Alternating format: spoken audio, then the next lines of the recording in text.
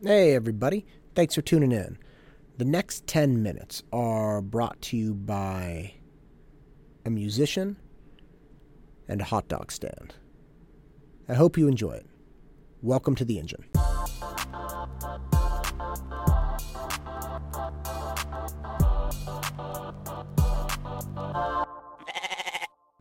I did not always eat great food when I was growing up. In fact, there were these hot dog shacks, these little hot dog stands, that I really enjoyed, and they were called Caspers. Now, there was a C Casper and there was a K Casper. And the story behind these places was that there were these brothers, Casper brothers, and they built up this hot dog stand franchise, and they had a falling out. It's like a Wiener Schnitzel, right? So you have like footlong hot dogs and whatever it was, specifically Orange Julius's. They had this orange drink that was just phenomenal, but it was only at K Casper. So the story went that the brothers broke up. One became K Casper, the other became C Casper, but only one of the brothers got the orange drink, and that was this big thing. In fact, when I was, 12 or 13, I rollerbladed, because it was hot in the 90s to rollerblade. I rollerbladed something like 10 or 15 miles to get this orange drink, and I thought it was awesome. Anyway, so I cut forward a few years, and I'm a junior in high school, and I got this girlfriend. She was kind of ghetto, I'll be honest.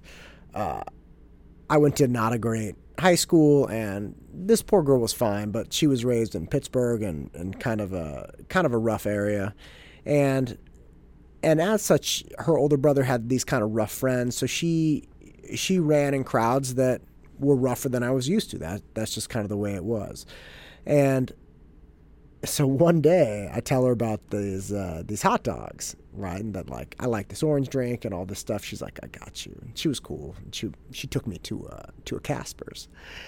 Turns out that she knew this dude who worked at Casper's, and I couldn't make this up if I tried. So this guy is this huge, tatted out, like slang talking dude who had his little Casper's hat on and his apron on, and he was like, "What's up, man?" I was like, "Hey, how you doing?" So he ends up talking to this girl I'm dating. Her name was April. He ends up talking to April, and he's like, "What you want, man? I'll hook you up." I was like, "A foot long. Give me a foot long." So he gives me this foot long hot dog, and again, he's like this tatted out tough guy serving me this hot dog, and I was like, what the hell, man, what a joke. You work at Casper's. So they're talking all about his album. So he had put out this album, this rap album. He's a rap artist, and he was coming out with his second rap album, and I was sitting there like, what are you rapping about, man? Like footlongs? What are you doing here?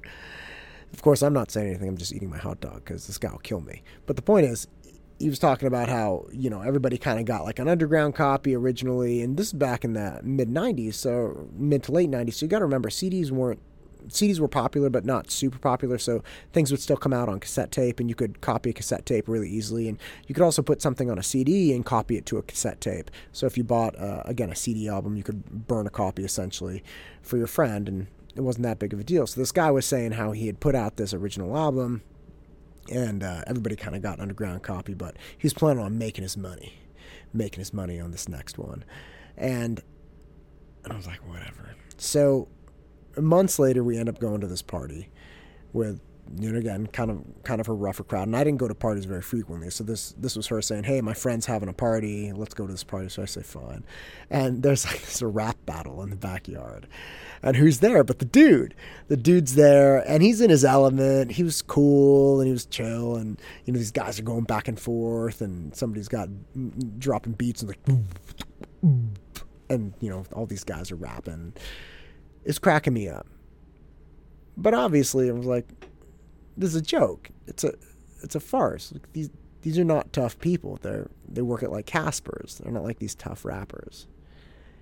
And I was driving through Oakland today, and I passed a Casper's, and I thought about this guy, and it became very clear to me that I did not appraise him appropriately as a younger person.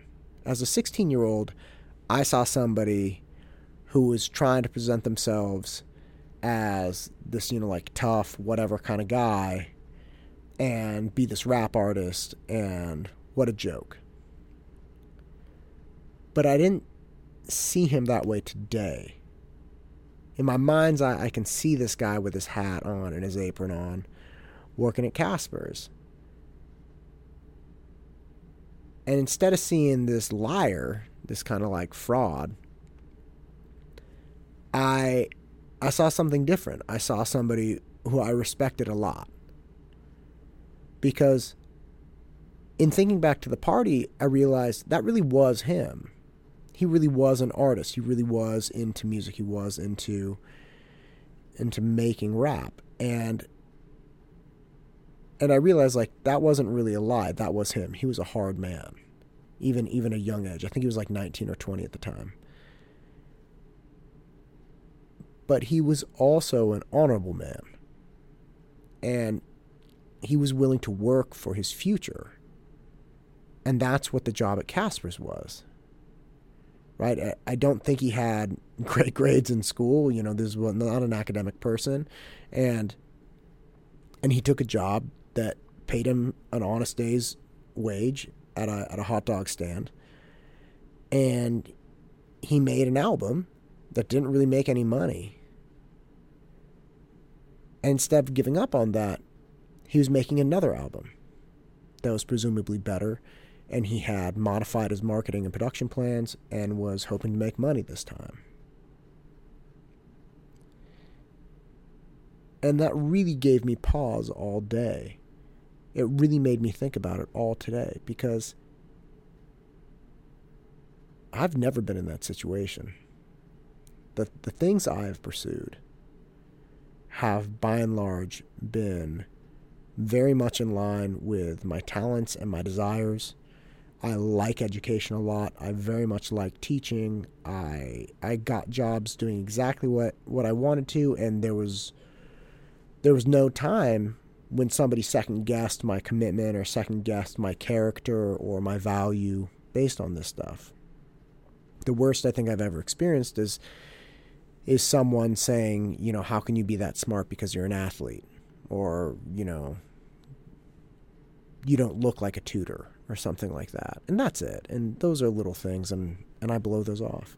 But I've never had to do something that was so out of character with my real dreams and desires. I've never been like this hardened kind of rap artist working at a hot dog stand and had to face criticism of just pompous 15, 16, 17-year-olds and still diligently show up to work and do my little piece for my future.